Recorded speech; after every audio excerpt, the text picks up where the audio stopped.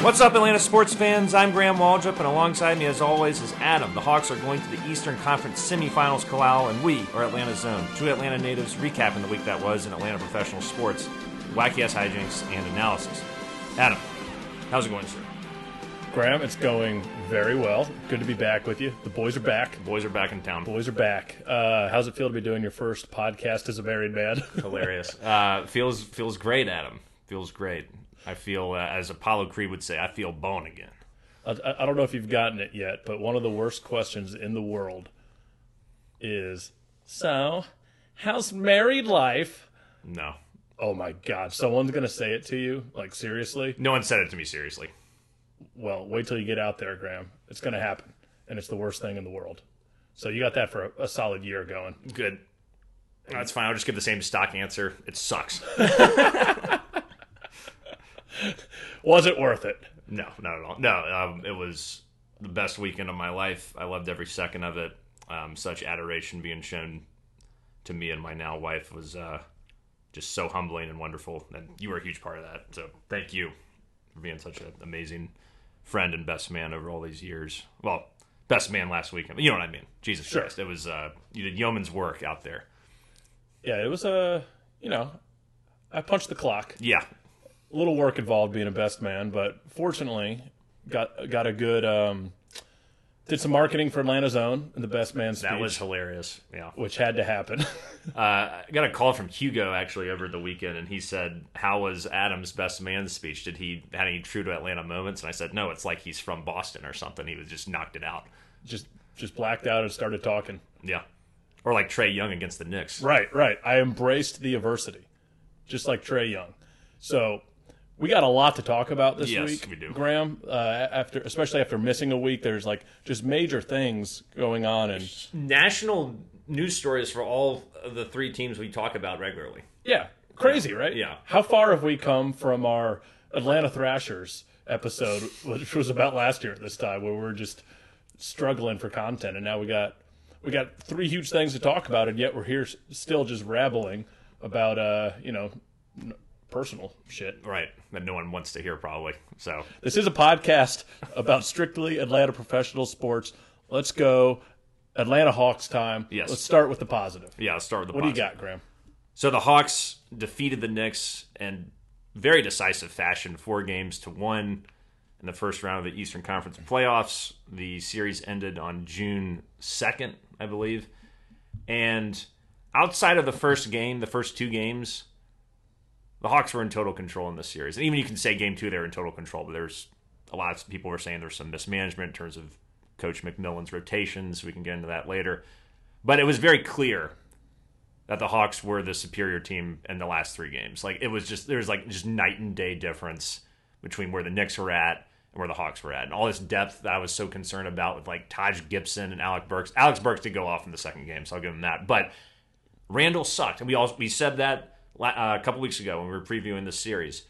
Randall, the Knicks will go as far as Randall will take them, and he was just pathetic. He had 7 turnovers by the third quarter last night. Yeah, we had a good defensive strategy against him, but the guy did the same thing every time. He was hesitant to shoot the 3, and he would just like dribble left and then step back, fade away 3. And that was his move. Like it was very, very anemic. And if that is their superstar versus our superstar and Trae Young, who completely controlled the game, he only had 16 turnovers for the entire series. Like Trae was just unbelievable, and to see, like, that was our only question with Trae is he gonna, when the light shines the brightest, is he gonna embrace it or fall back like Randall did? And he embraced it and then some. He was just unbelievable, and all the hate and the shit and the getting spit on that happened at Madison Square Garden, one of the more intimidating arenas to go in and play, and he just loved it all and stepped his game up. And it's like, man, we got a good one. Yeah. And I fully appreciate what Trae did, and like you could just tell a huge difference, especially like in the game last night when he's on the court and not on the court. Like the Knicks were kind of starting to make a run at the end of the third, and then Trae comes back in and just like that's lights out. Yeah. And 29 points a game a tick under 10 assists a game, 9.8 assists per game. He was 34 of 37 from the free throw line. Can't emphasize how important that was. 49 total assists in this series. I mean, there was only a couple of times, I can only count on one hand the total times I said, damn it, Trae, where either it's a bad pass or something he shouldn't have done or an ill-advised three-pointer. 9.9 times out of 10, this dude was finding his teammates. He was adapting to the next strategy. They tried different things. I mean, you think about Game 3, they tried to like smother him and contain him as a scorer. He pours in 14 assists and just uses his teammates. Yeah. No matter what they try to do, he countered them and destroyed them. It was like made Tom Thibodeau look like a chump as a coach. And no matter what he tried to do, Trae answered the call. And I cannot... There was someone who wrote a great article, and I can't remember who it was. Probably on The Athletic. But they were saying, like, it wasn't Chris Kirschner, I don't think, but they were saying Trae Young embodies Atlanta in a way. If you think about, how he first got here, everybody thought he was just pedestrian. First game of summer ball, he airballs a three. They say he's a bust. They say Luka's better. Everybody's against Trae Young. The entire city of New York was against Trae Young, saying fuck Trae Young, spitting on him like you were saying. Trae Young's balding. Being degenerate assholes. I don't mind like Trae Young's balding or booing, but fuck you, Trae Young, and spitting is crossing the line, and particularly the spitting. Yeah, to spit on someone's back in the middle of a pandemic. That's about as low as you can get. Yeah, and even if it wasn't a pandemic wasn't still happening, it's still just ridiculous. It's inexcusable behavior. Yeah, that is inexcusable. I mean, I don't mind like the jeering and just being angry in general. Like, did you see the guy last night who's probably like 8 rows up behind the basket, Trae Young shooting some free throws, and he's like the most New York looking guy you'll ever see in your life, and his hands are just out wide, and he's like screaming at Trae, legitimately, "Do you want a piece of me? Like, do you want to step outside and fight?" Jesus, I didn't see that. It was hilarious, though. And if Trae, of course, just drains the free throw. Yeah. Trae embodies Atlanta. Atlanta embraces Trae because we're always the underdog. Everyone talks shit about us. No one takes us for real. And Trae embraces that, and he's trying to shove all that criticism, all that negativity back up the ass of all the people who despise him and have said no to him for pretty much his whole life. He's always been thought to be just a putz by so many people, and he's just proving that he's anything but that. So good on Trae for just kicking ass. And he sent the message in that first game where he made that beautiful floater. His floater was lethal. Yeah. Some of the best looking floaters I've ever seen, and so long. When he made that floater to end the game in game 1, you knew at that point this was our series. Like, that sent such a big message of we're over our sort of playoff jitters. Not that anybody looked nervous, but you could tell we weren't quite playing our game yet. And then game 2, we had bad 3-point shooting experience, particularly with Gallinari. But we knew we were the better team. Like that sent such a big message to split at Madison Square Garden, get home court advantage, and we just wiped the floor with them. I mean, the last 3 games it was a joke.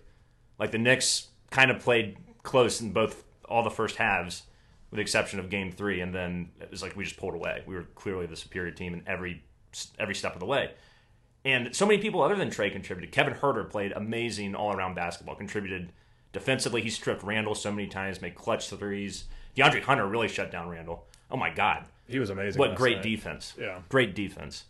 Capella played his ass off last night. 15 boards, like 15 points, 5 of 5 from the field in the first half. Played great defense throughout. Got tons of rebounds. John Collins had the worst game of his life in game 2, but played oh my God, played very solid.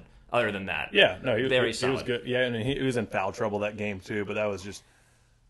I'm glad we got the split. Like you said, that first game, the game winner, that was everything. Yeah, it really was. It just set the tone for the series. Mm-hmm. That this is a guy that wants the ball when it all matters. Yeah, and I was very proud of the Hawks fans showing up big time, giving us a huge home court advantage at State Farm. We thought about on Sunday morning going to Game 4. Thought about getting like some standing room only tickets. Were they available? They were available the night before, and we were like, okay. maybe we should do that. It was like the wedding night and everything. We were checking the hotel, and it was like, maybe we should go because we're staying in Midtown, so it was like maybe we should do it. And then we're like, it's at 1, we're gonna be fucking exhausted. Yeah. So we just went to a bar and watched it instead, and that was probably the right call. Solid as well. But regardless, the fans were tremendous, and I loved them jeering, saying playoff Randall, giving Julius Randle a lot of shit. Mm-hmm. But we didn't have to spit on anybody. We're not a bunch of degenerates like those losers up in New York City who have to go back to their $4,000 a month apartments. The fans in Atlanta, we've done some degenerate Yes, shit, we've done some heinous shit. More so with the Braves fans. Yeah, Hawks fans have always been pretty classy. I've heard bad shit about Falcons fans. I heard Falcons fans threw popcorn and beer on Rams fans when we played them in like 2004. I was at that game, in a playoff game. Keeping it current. Yeah, and then, of course, the Braves fans, we've thrown shit on the field during the wild card game and done a number of other things over the years. Well, it's like the Hawks for so long, like you have to be really committed to be a fan of the Hawks. Oh, yeah. They were always third fiddle. I'm sure there's a bunch of bandwagoners that are going to get on board now that they've actually played on national television. But, yeah, I mean, the State Farm Arena, it's a legitimate home court advantage. Like, we're like 20-4 or something ridiculous since Nate McMillan took over there. Yeah. Like, that's going to be a tough place for the Sixers to come in and get a win. Well, let's talk about Nate McMillan real quick before we jump into the 76ers series. So, there's a lot of criticism thrown at Nate McMillan. We were up like, 14 points or something on the Knicks in Game 2, and they just slowly kept coming back, and Bogdanovich and Trey were both off the court at the same time, and that people were just lambasting his rotations, and said that was the reason the Knicks got back the game, which it was. Yeah. But it's something that was great from then on as he adjusted. Like, he saw the error of his ways, realized that was the wrong decision, didn't even have to mention it. He just showed it in the way his strategy came forth in the last 3 games. Yeah, he kind of, after Game 2, he kind of denied that there was an issue at the time. Yeah. But he was like, basically saying that's our regular season rotation. Yeah. But this is playoff basketball. And then, like, from there on out, you never once saw Trey and Bogey on the bench at the same time. Yeah. You saw, last night we saw the rotation of Trey and, like, all bench, which I think is a good rotation to have as well. And, like, and then yesterday when the Knicks were kind of chipping back into it, he brought all the starters back on the court like a couple minutes earlier than like he ever has or would have, because it's like, we don't want this going back to Atlanta. No. Let's finish this right now. So yeah, I mean that's fantastic to see. Like, huge win for Nate McMillan. His last playoff win was with the Supersonics. What, 2005 or something, right? Yeah, 2004, 2005 or something like that. So it's a big hurdle for him personally, and like he was getting emotional after the game about it. He has to have secured the job at this point. Oh yeah, I'm surprised they don't offer it to him in these couple of off days. They don't want to distract. I mean, yeah, no, let's stick with what's working. Right, but right. Yeah, I mean, I've never seen a coach have such a direct impact on a team as what he has done. Yeah, I mean, it's unbelievable the turnaround that this team has had. I mean, we've talked about it forever, but just the energy is so much different. Like every time we went up big in the series, you had full confidence we would keep the lead. I know we blew the lead in the second game, but there's just a completely different attitude around this team under McMillan. And another thing I want to commend him on is that the Knicks started to get really frustrated as this series progressed. And they started getting chippy and pushing people around and blah, blah, blah. That happened big time last night. When Trey was walking off the court and Randall threw the ball at him while he was on the ground. And then everybody's getting technical fouls. Because Nerlens shouldered him as they're like just walking off the court. But before that, at the end of the half, Randall got called for a technical. Right. And that's when he threw the ball at Trey after the second quarter was over. And then Nerlens bumps Trey. And then Solomon Hill's like, I'm going to fuck you up, Bo. Yeah, he's the enforcer. Yeah. And so then, Clint Capella was talking shit before that game, saying, we're going to send you all on vacation. The Knicks can do whatever the hell they want. So can we, and we're going to send them on vacation. It was like that. And they did. And he backs it up. And he backed up and played the best game he had the whole series. And I think there was Jeff Schultz in particular was like, they shouldn't be shit talking. They shouldn't be saying any of this stuff. And it's like, why not? It's not really bulletin board material. It's not like he's saying, I'm going to kill you and I'm going to score 75 points and I hate everyone in New York City. He just said we're going to win. It's confidence. Yeah. It's true, legitimate confidence. There's nothing wrong with talking if you're like, we knew we had the better team. Anyone could watch all of those games and be like, the Hawks are just clearly better than the Knicks. I honestly don't understand, like, even after I think you had mentioned something on the tweeter this morning about Stephen A. Smith, and like the first 5 minutes were devoted to talking about the Knicks. Yeah. Of First Take or whatever. I don't understand what future they're even excited about. Like, They've got Randall, who's clearly not a superstar. I mean, I think for us, DeAndre Hunter is the better player than RJ Barrett, and he's our fourth scoring option, if that. So it's like, I don't understand. I mean, I guess for the Knicks, they haven't been to the playoffs in 10 years. But I still just don't get I was just unimpressed. Yeah, and I don't get the fascination with the Knicks as a franchise other than they are in New York. They haven't won a championship since '72. I know we've never won a championship, but Jesus Christ. I mean, they've been the last time they were like a true championship contender was like the Patrick Ewing era, like 99, 2000. But they were never good enough to get past like the second round. So it's like, yeah, but they did go to the finals in one of those years. But I'm just saying, it's like they haven't won in so long yet to get all this fucking attention. Historic. I mean, what's historic? I mean, they won the last time they won was 40 years ago, 50 years ago. Well, what's historic is they're like the longest running franchise. Congratulations, the Braves are the longest continuously operating franchise in baseball. You don't see anyone talking shit about it. It's just because they're in New York and there's some mysticism around the Knicks for some reason. Well, even though they've sucked for the most part over the last 50 years and had a couple of good runs here and there.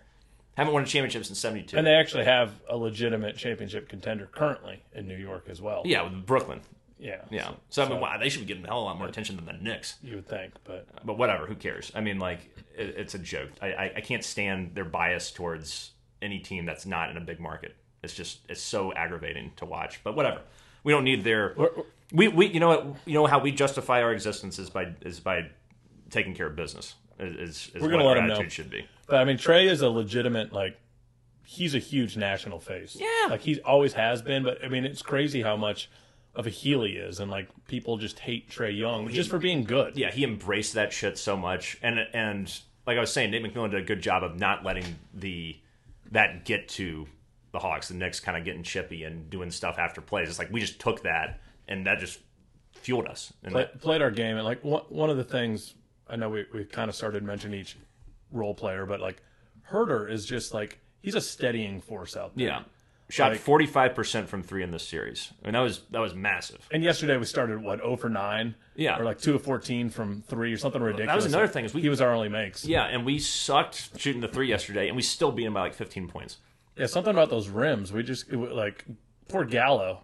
He needs to never play. In New York and it's crazy because he used to play for the Knicks. Right, he was drafted by them. But yeah, I mean, we didn't shoot well at all yesterday. Bogey had a bad game, but it's just like our defense was just swarming. And I hope it is our defense is legitimately that good, and it's not just the Knicks offense being shit. It's probably a combo of the two. I think it's a combo, yeah. But I mean, they were getting nothing easy. No, at the hoop. Particularly in the paint. Yeah, but even like my boy Okongwu, he only got 6 minutes yesterday, but he made a legitimate difference. 4 offensive rebounds, 2 blocks. I mean, he was Capella 2.0, and he got a nice bucket. It's like you see the potential in taking this guy at 6 overall. It's taken him a long time to get there, but like he showed he is someone we can trust in the playoffs as well to play maybe even a bigger role in the next round. Yeah, we'll see. We'll see how that pans out. But I mean, it is reassuring to see. I mean, we've seen it steadily over the course of the year, particularly the last couple months. We've seen Okongwu's starting to get it. He's starting to get it, and yeah, that last 5 or 6 minutes, he was incredible. And the block he had at the end of the first half, where fans are starting to get into it, and oh my god, we were blocking everything. We had like 5 blocks by the second quarter. I mean, Capella was just. I know John had a block too, but I think Capella averaged like over 2 blocks per game in this series. I mean, it's going to be exciting. Like, I mean, the thing is that we're going to play Philly. We play Philly on Sunday, game 1 in Philadelphia. Number 1 overall seed. Number 1 overall seed in the East. Now, big news came out the other day that Joel Embiid, who's their undisputed beast, has a meniscus tear. I have a question for you. Yeah. Dr. Graham. You're right. This is a medical show. This is your time to shine. When you hear meniscus tear, how concerned are you, and what are the odds that A, Joel Embiid will be able to play in this series, and B, if he does play, how hampered is he going to be by this injury? I'm sure you've seen multiple meniscus tears in your long and storied career. Performed a lot of surgeries, botched a few. It happens. No one's perfect, right? And that's what happens when you're a back alley doctor. But anyway, I think the thing with Embiid is that I think he will probably play. He might not play game 1. They might want to give him a little extra time. It's a 7-game series. But having a meniscus tear, as knowing a couple people have torn meniscuses in all seriousness, hampers your lateral ability to cut and to move as effectively and to put pressure on that leg. So it could slow him down a little bit, but a lot of people are saying that he has been playing through this for a little while, and he's still been pretty damn effective. And last night before the Wizards game, he apparently went out, took pregame reps, and was, moving pretty well out there. They were saying, knocking down jumpers, shooting free throws, doing some layups, doing some cutting here and there. So we'll see how it shakes out. And I never want to be happy that anyone is hurt, but that is literally the only way the Hawks can win, is if Embiid is either not effective or doesn't play. With this team, I'm not going to say that's literally the only way they would win. I'm just saying Philly is a significant upgrade over New York. They have the best defense in the league. They have one of the best players in the league, and New York's defense, which was so vaunted, is nothing compared to theirs. It's like they're just so much better all across the board in terms of points per game from the opposition and field goal percentage and things like that. I'm not going to not believe in this team, especially with the home court advantage we have in Atlanta. It's not going to be easy for them to come in Atlanta and get wins, even if they're at 100%. I agree, and that's why it's so critical that if Embiid is out that first game, that you win that game. Yeah, that game is do or die. If you win that game, and Embiid's out, and you win that game, you have a shot. You have a legitimate shot to do it. Yep. And then take care of home court. Yeah, if you take care of home court after that, then you have a shot. If you don't, and then he comes back game 2, and then they're up 2, then it's over. It's certainly an interesting twist. It is. It's the last thing I was expecting, because we know Embiid has been very injury prone over his career, but I was like, it won't happen before the damn Hawks series. And then I was talking to our good friend One Knowledge Bone last night at the bar, and he was like, "Oh, did you hear about Embiid?" I was like, "What?" And he's like, "Oh, he tore his meniscus." I was like, "Oh my god, Yeah, we got a chance." that's a game changer. Yeah, and like you said, I don't want to write off the Hawks at all, even if the Sixers have a fully healthy Embiid. It's going to be such a stark contrast between playing the Sixers and the Knicks. I mean, the Sixers have a legitimate superstar. They have a much better defense. They have a lot of playoff experience. It's going to be a completely different series. But it's not like we just barely snuck by the Knicks. No, we kicked their ass. We dominated. Yeah, and we shot poorly in a lot of the games as well. Right. And then the games that we did shoot really well in, I mean, look at what we did against the Suns. And I know that was like a while ago. Remember when we beat the Suns and they were at full strength and we just slaughtered them and it was like the best game of our lives. I'm not saying we're going to get that, but it's like this team can rise to the occasion. They have a lot of confidence. McMillan's a good coach, and we have our superstar. We have our legitimate superstar we've been wanting since Dominique left Atlanta. We know is going to show up. So if he shows up, we could still get more out of Lou. We can obviously get a lot more out of Gallo. Yeah, Gallo showed up in the games at home. He played really well in those games, and Bogey got full confidence in him. Capella. The big thing is going to come down to is Embiid versus Capella. If Capella is getting into foul trouble, we're screwed. Nkongu's going to get absolutely demolished down there.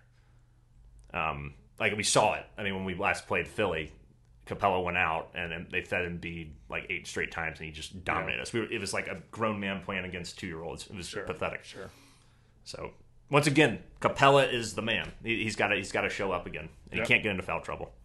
So first game is Sunday. Sunday at 1 on ABC. Oh, 1 o'clock is the official time? Yeah. I like that. It's the craziest thing. I'm in our hotel room. They didn't have ABC. They had all these other premium channels and stuff and cable channels, but there's no ABC. That's ridiculous. So we went to a bar to watch it. You didn't bring your own digital antenna? We did not. We did not. When you go to the Four Seasons, I guess you got to bring your goddamn digital antenna. Yeah, you should probably write a complaint about that one. Yeah. Like, I had to go to a bar. We wanted to do that anyway, so it didn't really matter. Fair. But it was funny. Yeah. Yeah, so that's with the Hawks. Do you have any predictions in the series? I think it's going to be a very competitive, close series.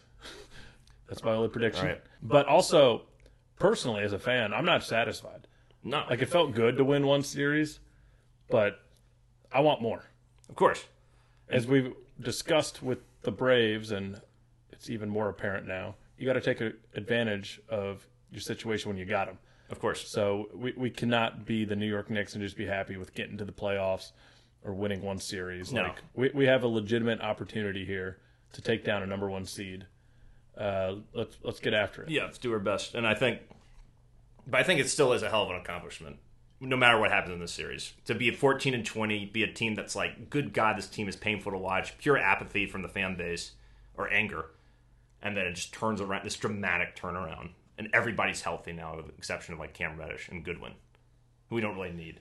Cam Reddish, they're still talking like he's coming back to play. Like, I guess if he can get a couple minutes on defense, but isn't Chris Dunn great defensively as well? So he's not even seeing the court. I don't want to throw Cam Reddish out there in round 2 against Philly. I don't think he's going to come out. So, I mean, I don't know why they keep giving injury updates on him. It's kind of weird. And I really hope DeAndre Hunter swarms Embiid, like with Embiid has on the perimeter. Like, do some weird shit to him. I'm telling you, DeAndre is getting more comfortable out there. Oh, yeah, he's looking a lot better. Like, his offense as well. It's looking a lot smoother, for sure. A smooth 15 points last night. Yeah. And he's a very quiet player. You know, he's not like, not to say Trey isn't quiet, but I mean, Trey's definitely the most flamboyant player we have. And I loved all the, after he made the game 1 shot, like, it's so fucking quiet in here. Putting his finger over his mouth, like shushing the crowd, and then the bow after he makes that like 35-foot 3-pointer last night. Yeah, that was beautiful. And a lot of people are like, "Oh, that's just classless." I'm like, no, you know what's classless is spitting on the player. Were people saying that was some classless? People I heard were saying that on Twitter and stuff, and like they're probably just Knicks fans. But I'm like, you're classless because maybe not that person is classless, but as a fan base, I consider the Knicks classless for spitting on Trey. Trey has full license to do whatever the hell he wants. He could have shot that 3 and then flicked off the entire crowd, and would have been within his right to do that. Trey handled everything with grace. Yeah, he did. I think that photo of him, like, just with the entire crowd, like, raining down booze on him, pointing at him, flicking off, and he's just turning around smiling. Yeah. That is an iconic photo. Yeah. Like, that is our Trae Young. Yeah, and I love that, too, when Noel bumped into him. He just, like, pulls his shirt up and just does the Atlanta thing real quick and then puts it down. I was like, God, you love this guy. He's matured. Yeah. A lot. So even within the span of like a few months, like just mental toughness. Like whenever Trey would struggle a little bit, even in the super rebuilding years, like didn't like question his mental toughness, but I was like, it hasn't developed yet. It's fully developed now. This guy is unflappable. It helps to have like a veteran head coach, Yeah. veteran players around you. Yes. Like his team is infinitely better than he's ever had. Yeah, So, and like, he's worked his ass off on his approach going changed his game. into the paint. He arguably has the best floater in the NBA right now. I mean, incredible. I can't wait and he is not even done reaching his potential either. I mean, this is the Hawks are now the most exciting team in Atlanta. Yeah, it's true. 100%. Who would have thought we would have said that in January? But I will say, I think I'll make my prediction like I did last time. I think I said Hawks in 7 last time. I think I was overvaluing the Knicks a little bit. I will say, if Embiid is a beast, Philly in 6. If Embiid is out or is diminished to the point where he's not effective, Hawks in 7. So you think we win Game 7 on the road? Yeah, I think it's the ultimate like ball grabbing moment. Yeah, that's what I say. Because Philly's still got a talented team and their defense is elite, but this team's got something special going right now. But if Embiid is a beast and he's doing his normal thing, I don't think we have. I don't think we'll win.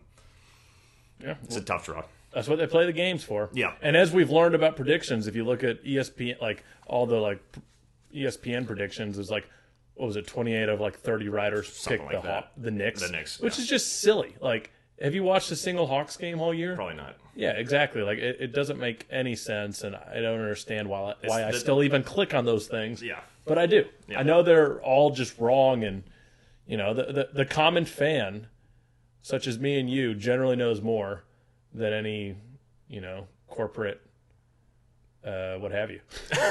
Well said. Well said, my friend. We might not be able to put our emotions out there as well. Yes. And our thoughts. Your elucidation is second to none. Thanks, Graham. But what I was going to say, transitioning into, I guess we'll go to the Braves, is just like how excited I was about the Hawks. I'm just like equally as just apathetic about the Braves right now. How I feel about the Braves is how I felt about the Hawks in like January or February. Mm-hmm. Like it's a struggle, or as you like to say, a troll trudge to watch this team. Yeah. Should we get to the breaking news first, though? Yeah, let's get to the breaking news. Marcelo Zuna, the night of my wedding, we were at Manuel's in the after party. We were watching the tail end of the Braves getting their asses kicked by the Mets, like 14-1, and I was like, whatever, I'm just talking to people. And then I just look up at the there's like 6 TVs where we were, and all had a mugshot of Marcelo Zuna. I was like, what the shit's going on here? And it was like Marcelo Zuna arrested on domestic assault, domestic violence. And I was like, oh my God. And And I remember yelling at you, and I was like, "Hey, hey!" And I pointed at there, and you were just like, "Whoa!" Like you were like in this kind of like you're just looking around, like what? I mean, just like your jaw just dropped. It looked like the face of God. Yeah. God showed his face to you. I was glad I had like more fun things going on at the time. That would have been miserable if you hadn't. The dealing with especially with like the Braves getting their asses kicked in that game at the same time. Yeah, I was hoping we'd come in there during their game. Yeah, I was hoping we were coming in there and be like, "It's still a close game." I was like, no. So I think first things first, to get a little serious. The real victim in this scenario is Ozuna's wife and children for sure. And I definitely thought about them for a little bit after this. I mean, they said that it was a attempted strangulation and just beating the shit out of her with his cast. And yeah, all I mean, this stuff. It's different than a lot of other domestic abuse cases that like you get in sports, anyways, because the cops witnessed this. They walk into the house and they see this 240-pound man in the middle of choking his wife, and then beats her face with his cast that he has from breaking his fingers last week in Boston, and that's why he wasn't on the Braves road trip. Right. So, like, normally it's more of a he said, she said scenario, but cops witnessed this go down. So for him to, like, not even have the awareness that cops were in his house, like, that's the kind of rage that this man has, and just how, obviously, toxic their relationship has been. Yeah, there was apparently a situation with them last year where she threw like an ashtray or something at him. At his face, yeah. And then, I don't know, publicly it wasn't revealed what the outcome of that was. Obviously, they were still together, given what happened on Saturday. But, yeah, it's a horrible situation. And I know he got released on like $20,000 bail. And he's pretty much, they canceled the sleeve night, the Marcell Ozuna sleeve night, obviously. Yeah. And the Braves haven't really said much about it, player or coach or organization, other than, let the investigation play out and blah, blah, blah. But for me, Ozuna's dead to me after that.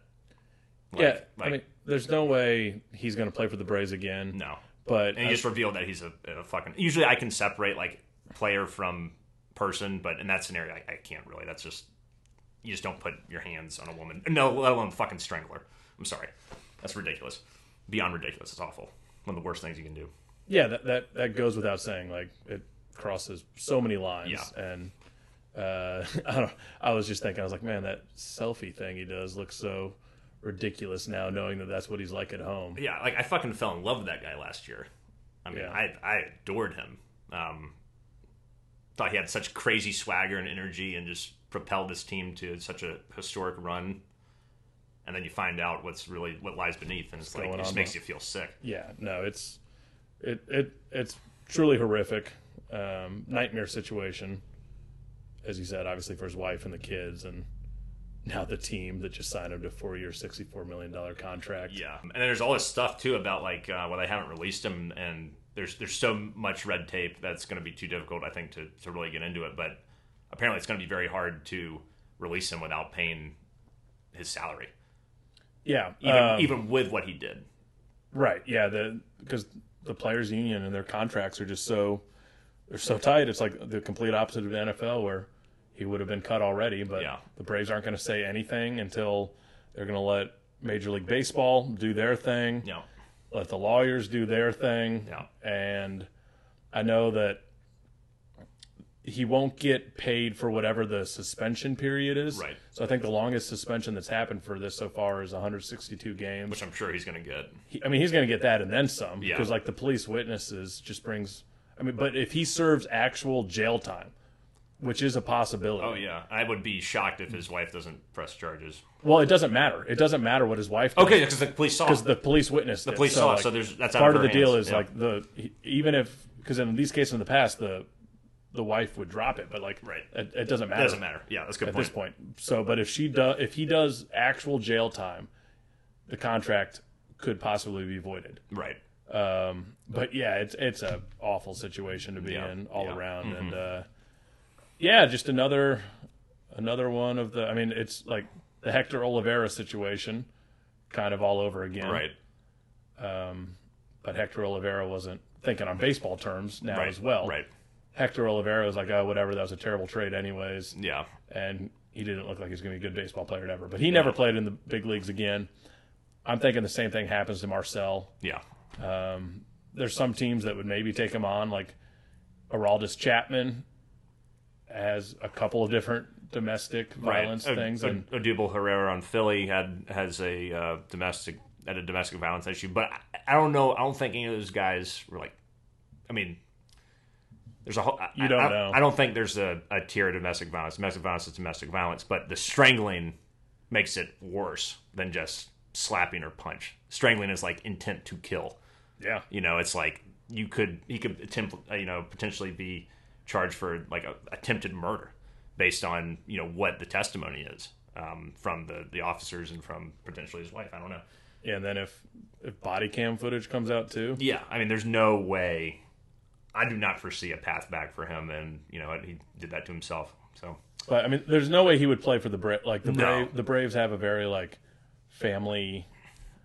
Yeah. Type atmosphere they're going for. Yeah. Like the fan base would never accept him again. No. The locker room would absolutely never accept him again. Which is so crazy to think about how much he was beloved in that locker room. Yeah, so I mean, imagine what like his teammates are going through right now. Just like they love that guy. Yeah.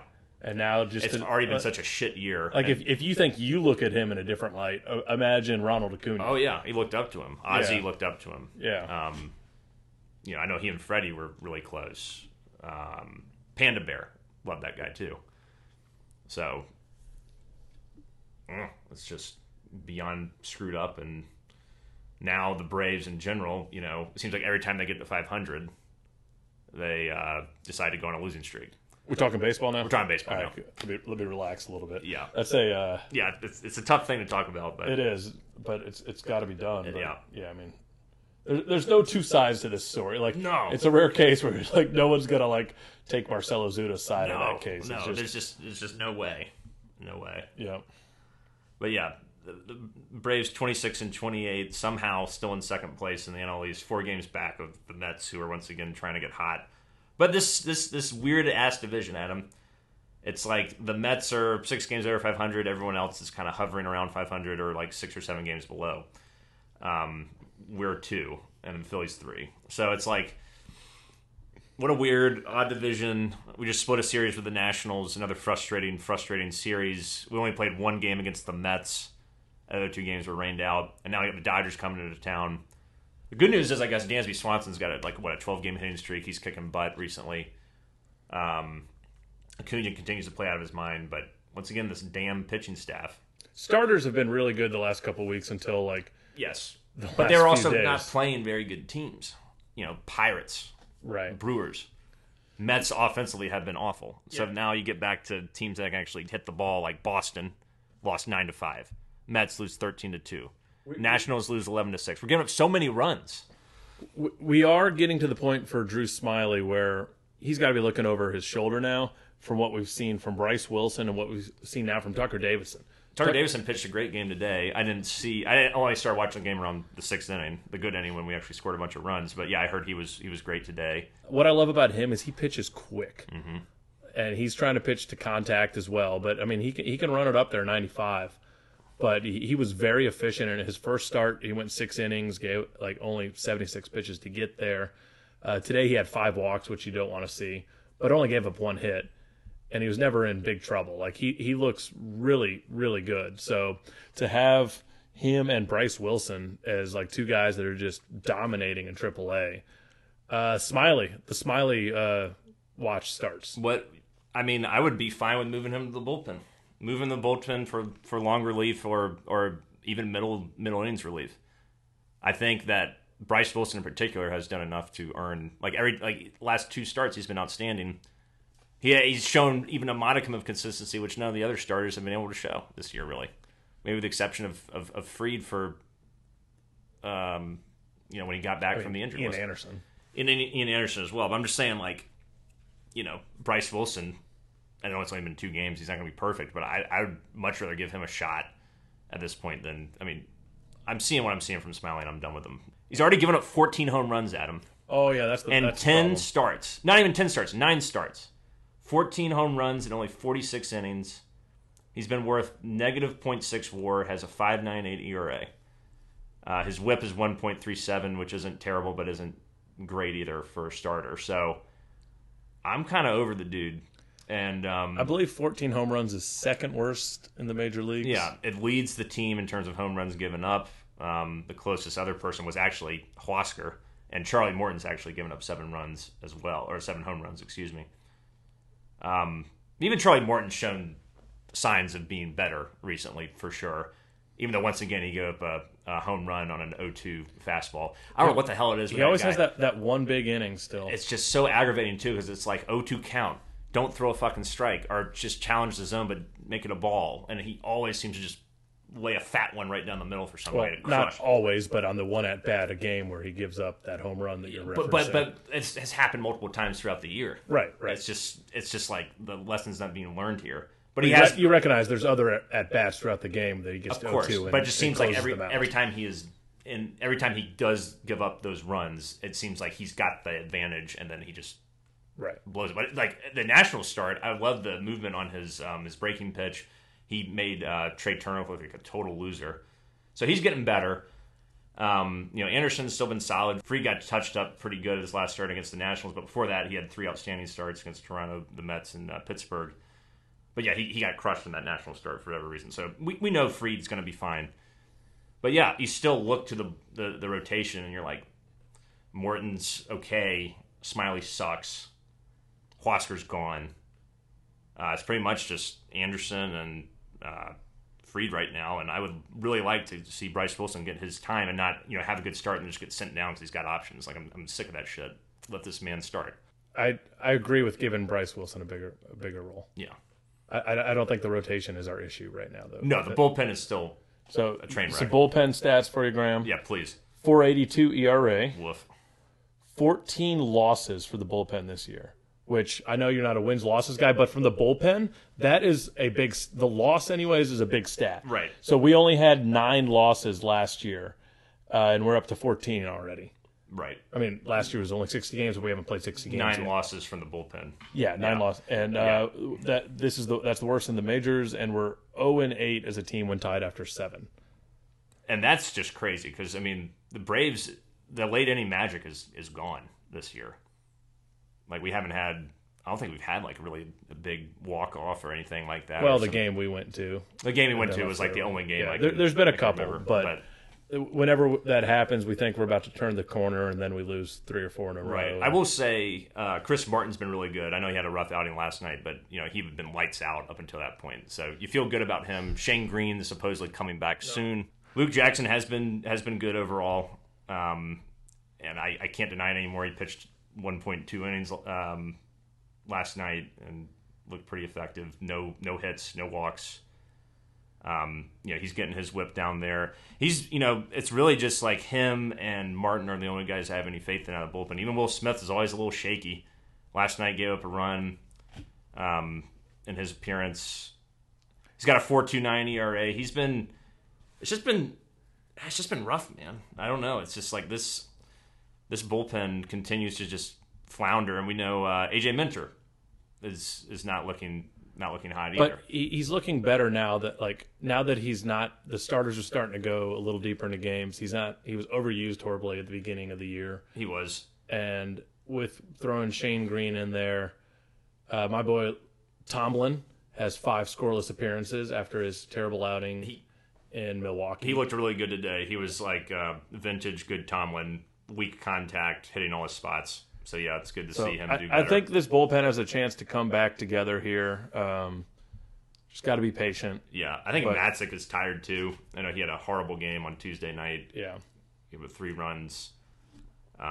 His last two appearances, giving up 5 hits, 2 walks, and 3 runs.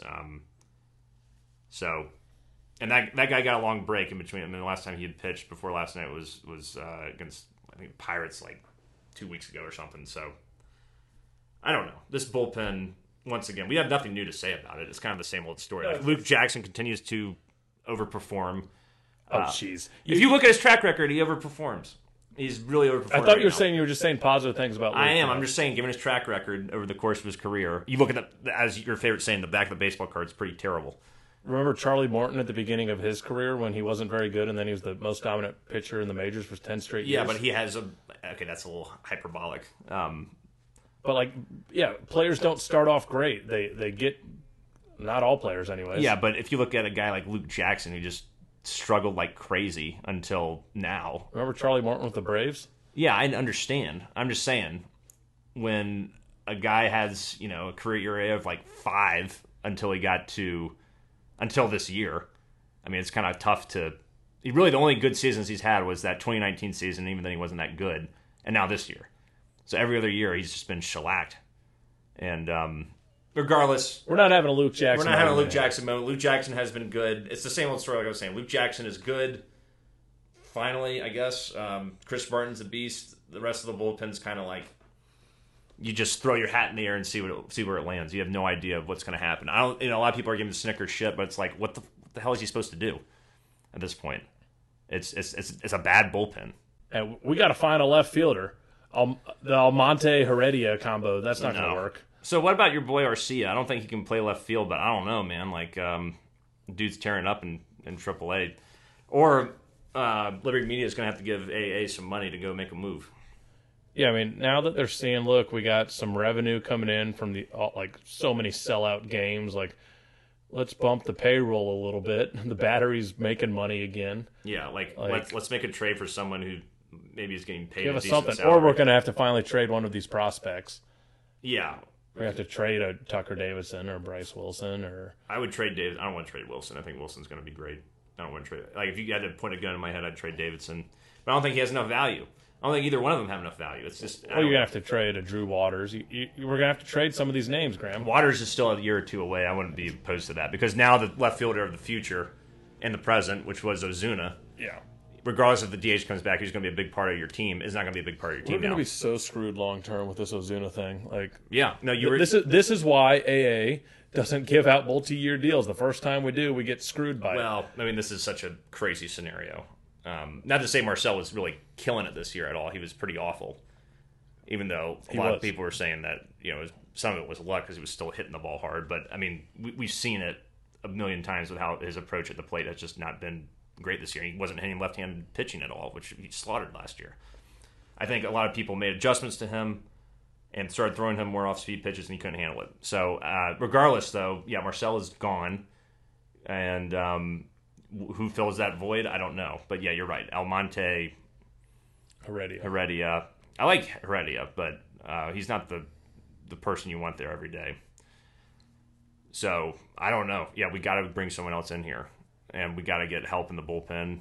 And you got to hope the rotation can iron itself out. And hopefully Bryce Wilson gets something going. But, yeah, it's tough sledding right now. We still have plenty of baseball left to play. But, nothing's changing, though. That's the thing that's kind of scary. It's like there have been flashes and people have, had their streaks and haven't. But it's consistently been the story of Acuna's having the season of his life.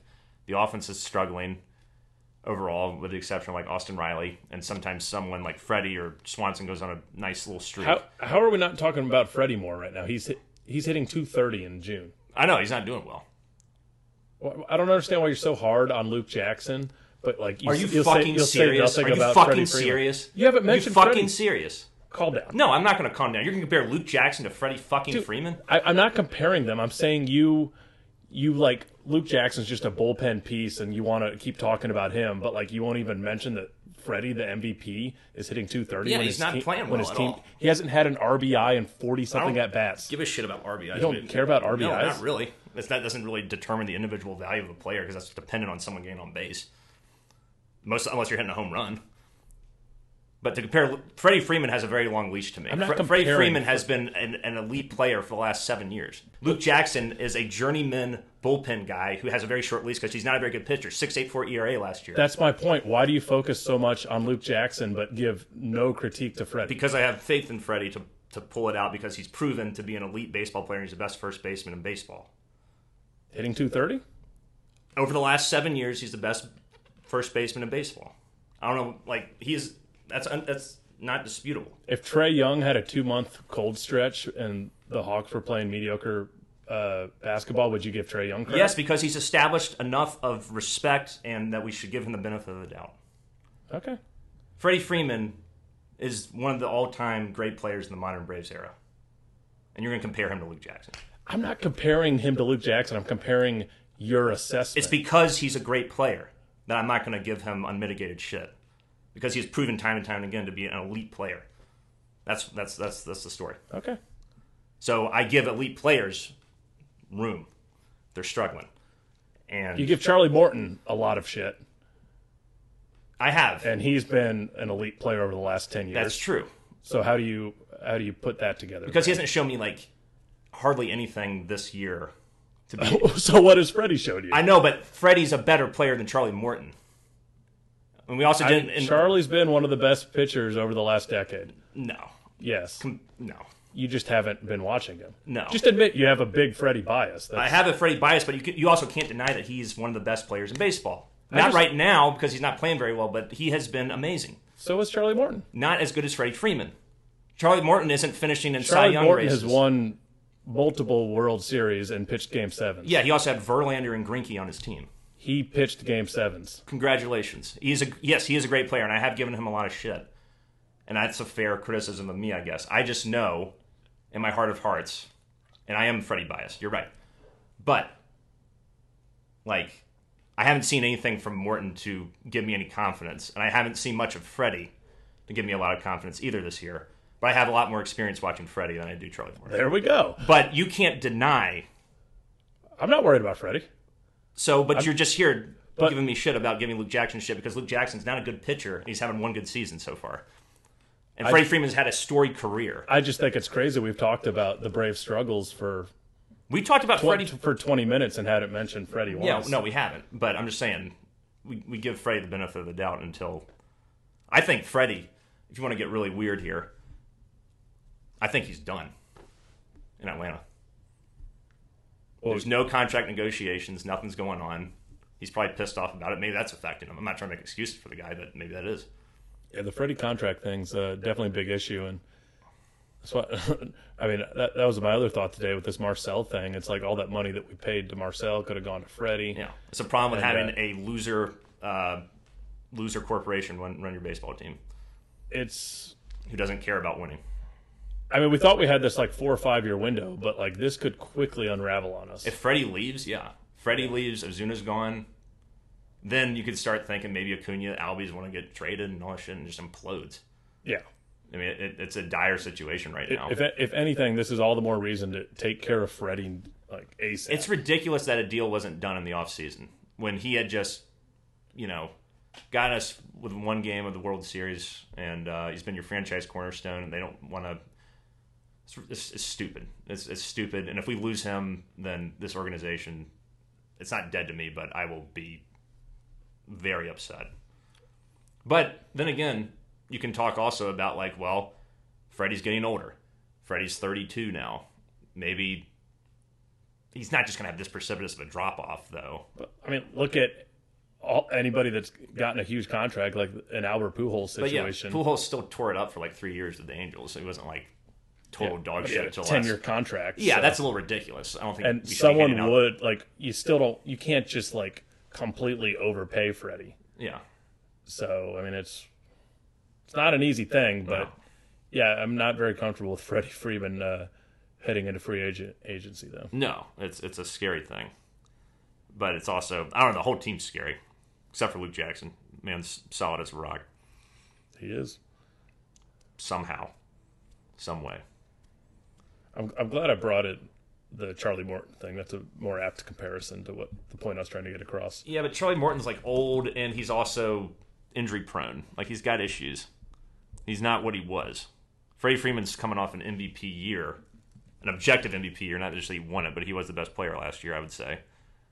And he's it's just crazy that he's having this much of a downturn in play right now. It's very, very concerning. Yeah, what is the answer though to the predicament the Braves find themselves in? What needs to be done other than what we've talked about? Try to find a left fielder, maybe play Bryce Wilson more. Shane Green hopefully comes in and can solidify some things. Do you make any more moves for the bullpen at this point? I don't think we can wait around. I think we got to start making we kind of seen what this team is right now. Yeah, people aren't going to trade bullpen arms this early. No. And I still think adding a Shane Green is just going to lengthen our bullpen a lot. And I don't think they're that terrible. They've had a terrible start to the year. But there's arms down there that we know were very good just last year. Mm-hmm. We got to be patient. Good news, we're still only 4 games back. That's the crazy thing. Like, we should be dead and buried the way we've been playing so far, but somehow we're not. I hope Dansby keeps going well. Hope Freddie figures it out. Yeah, he's been another tough stretch. That's a big answer, Freddie. Yeah, we thought he had turned it around, and then the last couple of weeks he's been very tepid. Yeah. Such a weird thing. You can't let your contract status affect your play on the field. No, and that's not to say that's what's happening. I'm just trying to rationalize it because he seems like he's healthy. Such an odd thing for this to be happening right now. I'll tell you what's going to happen, Yeah. Graham. This weekend is going to be very telling. The Dodgers coming into town. If Yeah. we get swept just like terribly from them, we're facing Urias, Yeah, Kershaw, and Bauer. Yeah. Good Lord. Yeah, the only thing that would make it worse is if you substituted Bueller in there. But yeah, either way, it's tough sledding. Urias has had a great season. Kershaw's Kershaw, and Bauer's obviously a monster. So it's like, and it doesn't get easier really after that. I mean, when you look at what's coming up after this damn Dodgers series, you have to play Philly, who's played us tough this year, and and then the Marlins, who I know they're struggling a little bit, but it's still an Eastern Division team, and they know us very well, and they're not terrible. And we got to play Boston again, and then first place St. Louis, and then the Mets. Those are your next like 7 series. Those are all decent to really good teams. Time to figure it out, boys. Yeah, this will tell us what the Braves are. This stretch from now till June 23rd. I mean, we really blew a major opportunity, I think, to take advantage of this schedule. And we'll see if it bites us in the ass. Good news is we don't have to play the Blue Jays anymore. Thank God. We got that going for us. Yeah. And then we get to the Falcons, Adam. Julio Jones, once out of Atlanta. Shannon Sharp calls him on Undisputed and says, "What's happening, Julio?" And he says, "I'm out of there. I'm out of Atlanta." And then the trade wheels start spinning. And then it comes out also that apparently he asked for a trade in March. And, yeah. So, end of the Julio Jones era is official. Probably hasn't been traded as of this recording. I'm sure he'll get traded tomorrow and we'll completely miss it. Or miss it for this episode. But yeah, this is done. I mean, something's going to happen. Not necessarily. You don't think so? My thoughts have changed on this. The fact that it hasn't happened Well, we knew by June today. June 1st. Right. We knew. I thought it. So they want a first-round pick and for the other team to pay Julio's contract, like all of it, at least. I think you might be able to get one or the other. You ain't going to get both. Well, then keep Julio. How are you going to sign your rookie class? Restructure Grady, extend doesn't Grady, want- he doesn't want to do cut it. some people. He doesn't want to do it. You can't, as Fontenot, you cannot cave and get rid of Julio. Remember, like, when the Texans got rid of DeAndre for, like, an old washed-up running back? You got to get value for him. Yeah, and especially as this is his first deal. Like, if Fontenot just takes whatever, Yeah. then he's just going to keep getting fleeced. We're going to have other veterans wanting the same thing to happen, just demand a trade and get traded. Like, Yeah. there's other ways to make this happen. If you just hold out, be patient. We don't need to trade him today. No, you can trade him anytime. It's not it's not a rush. And the whole Shannon Sharp thing, like that kills a lot of the negotiating power that we could have had because people know that Julio wants out now. But wait for training camp, see like if a big injury comes up somewhere else Yeah, I'm fine with that. a team gets more desperate. Nope. Just you can't let the best receiver in the league go for a second-round pick. I agree. I mean, be hard about it for sure. A lot of teams are into it. Ravens apparently, 49ers, talk the Packers. Who the hell knows what's going to happen? But yeah, I agree with you. You can't just give in for sure. Yeah, and you got to set yourself up for the future. As much as Fontenot and Smith want to say you brought it, if we're the wrong guys to have if you want to rebuild. This team has too many holes not to rebuild. And Julio Jones, keeping him isn't going to help you get to a Super Bowl this year. I still don't see it as a rebuild. No? No, I mean, I just don't know how you can look at that offense and see, oh, that's a rebuild. It's a defense I'm more concerned about than the offense. Right, but they're bringing in guys that are ball hawks. And with this offense, you just need a couple turnovers a game, and you're in it. Right, but How many games did we lose that we should have won last year? And you're throwing Kyle Pitts into all of this? Like, I just don't understand the full rebuild. this is the defense has too many holes. It's not a good defense, with the exception of your linebacking core and Grady Jarrett. That's it. I'm predicting now the Falcons make the playoffs this year. I will take that. If you were willing to bet, I will bet you all day on that. I have zero confidence in this team as it's currently constructed to go to the playoffs, Julio Jones or no. So zero stock in all the games that we blew last year that we should have won. Yeah. And then adding an actual good head coach.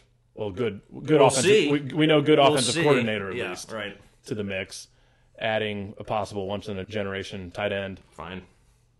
Just all terrible. Not terrible. I just think Worst team in the world. no. But once again, I'll keep saying the defense is not good, and it will. We have a super young secondary. We have a bad defensive line. We have a solid linebacking core. We have Grady Jarrett. It's way too inconsistent to be a good defense. And yes, Dean Pease will bring more blitzing, thank God. But it's just I just look at the roster. I don't think it has the chance of being a real contender from a defensive standpoint. The offense, yeah, especially with the evolution of Caleb McGarry and Lindstrom. I think the offensive line looks solid. I think overall, we know Matt Ryan is still a very good quarterback. I like Mike Davis. I don't think he's like the end-all be-all running back, but he's a solid back. Calvin, Pitts, Hurst. That's a good offense. It's a ridiculous solid offense. Yeah. Playoffs, Graham. Okay. You willing to put $5 on that? Sure. All right. This will counter our what was our other $5 bet? We see we forget that. Yeah, all these okay, we'll forget ridiculous- it anyway. Yeah. Oh, is Luke Jackson will be off the roster by July? I think I'm going to lose that. Oh, yeah. Oh, thank you for the reminder. no problem. I look forward to my $5. Yeah, sure. Yeah, there's no chance in hell he's getting booted off. No. Definitely lost that one. So, yeah, we don't know what's going to happen to Julio. It's what are your feelings on him saying that on Undisputed, though? You think he showed his ass there, or are you like sort of indifferent? Or... I still don't think he knew he was on air. You got to think if Shannon Sharp calls you at whatever it was, 9 o'clock, that you're probably on air. But, like, Julio has never done anything publicly like that before. No. Like, why would he just all of a sudden do that? True. It is. And, like, it is odd. Shannon Sharp's his buddy. Right. And then Fox Sports had to, like, do a bunch of, like, backpedaling the next day. Oh, did they? I didn't look into it. Yeah, no, like, I don't think he knew he was on Oh, air. maybe. I don't know, man. Just because you want to be traded doesn't mean you're going to be traded. That's true, and we've seen that with plenty of people over the years across multiple sports. I definitely, if this is the end of the Julio Jones era, I appreciate him. He's definitely the Falcons' greatest all-time receiver. Like, no one compares. Made one of the all-time great Super Bowl catches. Should have won us the damn thing if it wasn't for Dan Quinn and Shanahan's incompetence. That guy was constantly injured, and I know there's a lot of times he missed practices. Sometimes he wasn't on the field when we wanted him to be, but the man put up numbers. He kicked ass. He's the best Falcons receiver ever. Still respect the hell out of that dude. And if this is it, I'll certainly miss him. It's a dark time for the Falcons franchise to have it end like this. And apparently they were saying that in 2019 or whatever, when they did those contract restructures, that apparently both the Falcons and Julio are very just not happy about what ended up transpiring there. And I don't really blame the Falcons for being unhappy because Julio still had 2 years on his deal or whatever. Yeah. I think Julio showed his ass a little bit there, for sure. I don't blame anyone for trying to get money and shit, but you're still under contract, dude. It's not like it was 1 year left. It was like you still had two or three more years left on your deal. It might have been 3 years for He just Christ's wanted sake. to be the highest paid receiver. Right, and he was a great receiver. Don't get me wrong. It's just like it showed a very me-first attitude, which normally isn't how Julio is, or at least isn't. That's how we perceive him not to be. It's always, he's always been a very team-oriented guy. It seems like. I mean, if our team is better in the future for trading him, let's do it. Yeah. But I mean, I also don't want to trade the best receiver in the league. Sure. Which is totally understandable. Rather have him on our team. Yeah. Well, this episode started really high-spirited and turned into arguably one of the more depressing episodes of Atlanta Zone in quite some time. I think you were close to crying talking I about was. Freddie I was Freeman. getting emotional. I love Freddie. And that does blind my I'll admit that doesn't blind my, when I do have criticisms of him for sure. Yeah. But at least you can recognize it. Sure. And yeah, I guess that wraps up today's episode of Atlanta Zone. And let's get excited about the Hawks. Hawks game on Sunday. Yep, good things are happening. ABC. Good things are happening. So until next time, rise up, chop on, unite and conquer, and remain true to Atlanta. Hospitality. Hospitality.